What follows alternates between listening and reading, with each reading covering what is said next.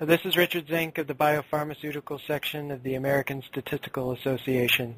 I'm here today with Ben Lochwin, Site Head of Training and Development at Lonza Biopharmaceuticals. His interests include strategic leadership, quality improvement, statistical process control, and interpersonal psychology. Ben, welcome. Thank you. Can you give us some brief background on your responsibilities at Lonza? Yep, my pleasure. For the past couple of years, it's been as the Site Head of Training and Development, as you mentioned, which in our context involves soft skills training, psychosocial communications training, good manufacturing practice, which is what we call GMP. That's the acronym used in our industry anyway. So we do training specifically for GMP, technical training on such aspects as pH, conductivity analysis, quality control, laboratory skills, and things like that. Prior to that, I was a senior manager for operational excellence and was in charge of putting into place many of our best practices on statistical process control and process improvement initiatives. Now we're speaking because you responded to our brief article on podcast from the August AMSTAT News where we solicited the ASA community for future topics. Now in your email you highlighted an interesting exchange between you and another individual discussing the role of statistics in conducting good science. Now can you describe this exchange for us and explain why statistics is good science?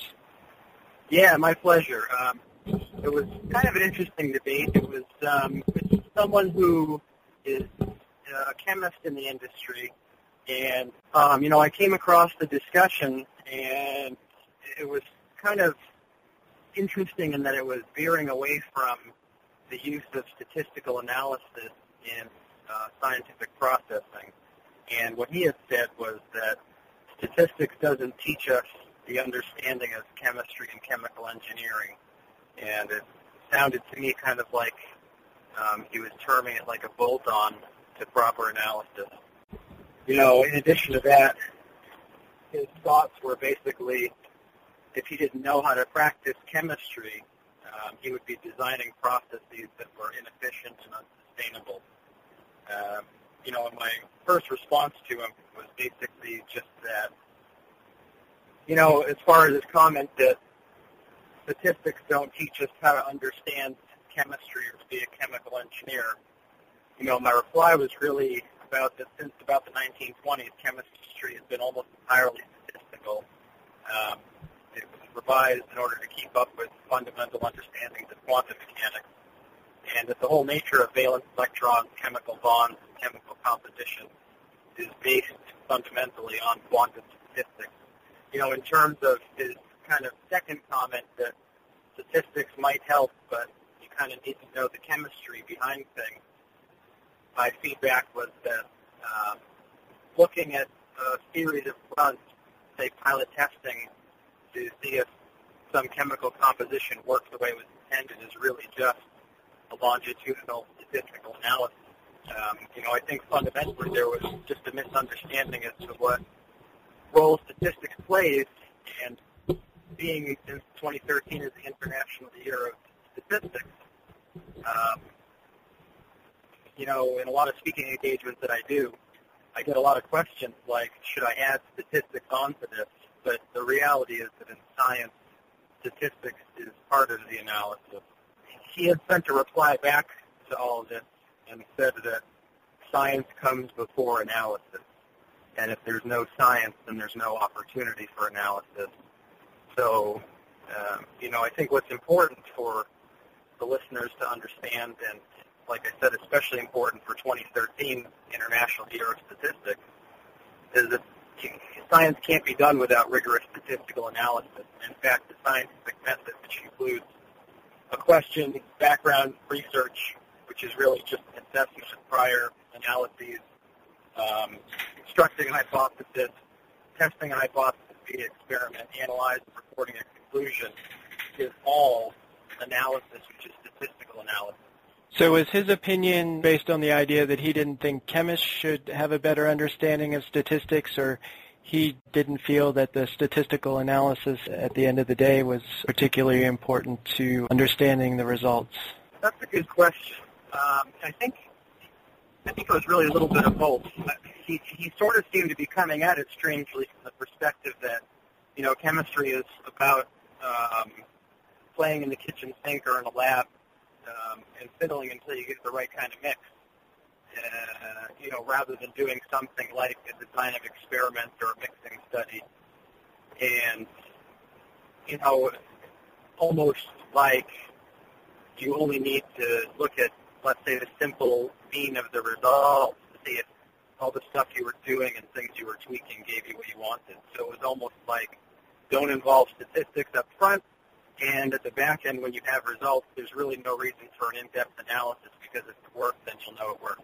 Given this response of this individual, do you feel like the International Year of Statistics is accomplishing its goals in promoting statistical methodologies and the impacts statisticians have across numerous fields, or do you still think we have a lot of work to do? Well, broadly speaking, I do.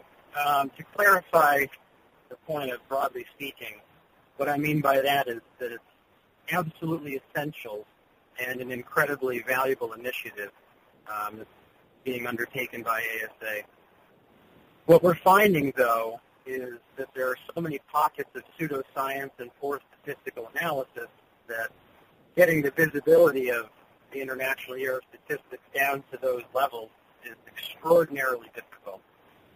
So really we have to move forward with not just potentially an initiative or with ending it at the quote-unquote year, but it should really be an ongoing practice by all of us who are practicing in the field, highlight the deficiencies and instruct wherever we can.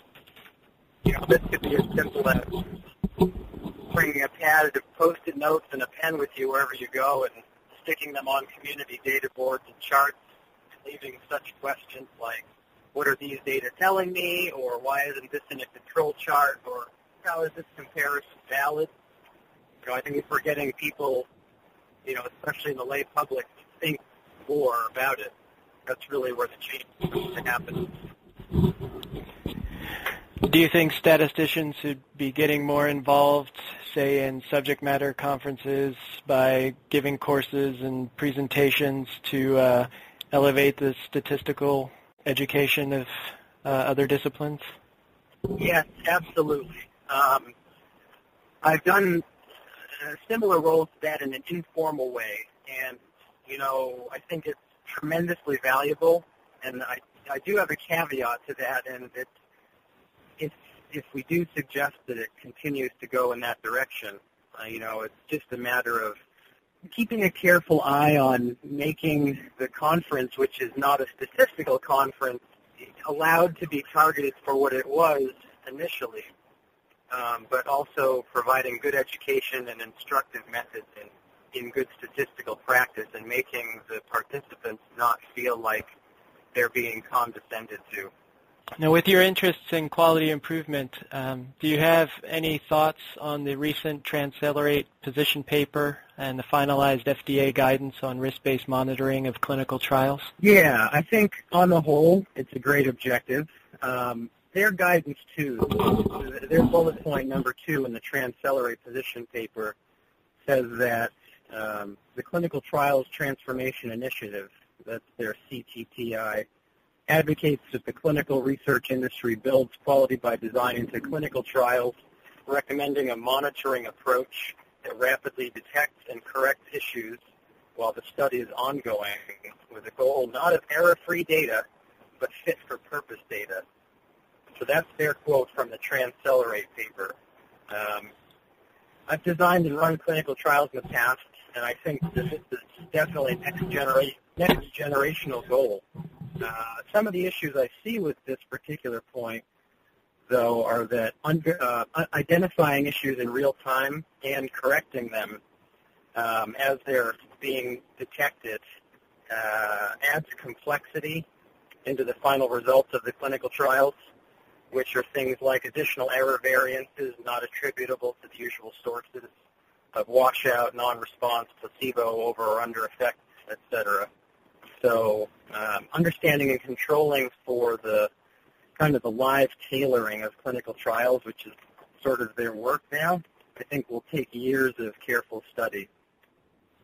In general, though, I think the concepts of QBD and risk-based monitoring are ones that I'm hugely in support of.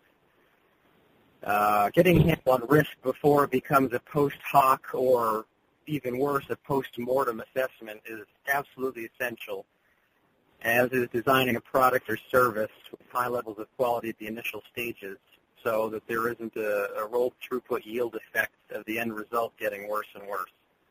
Ben, I appreciate you talking with me today. Do you have any final thoughts before we sign off?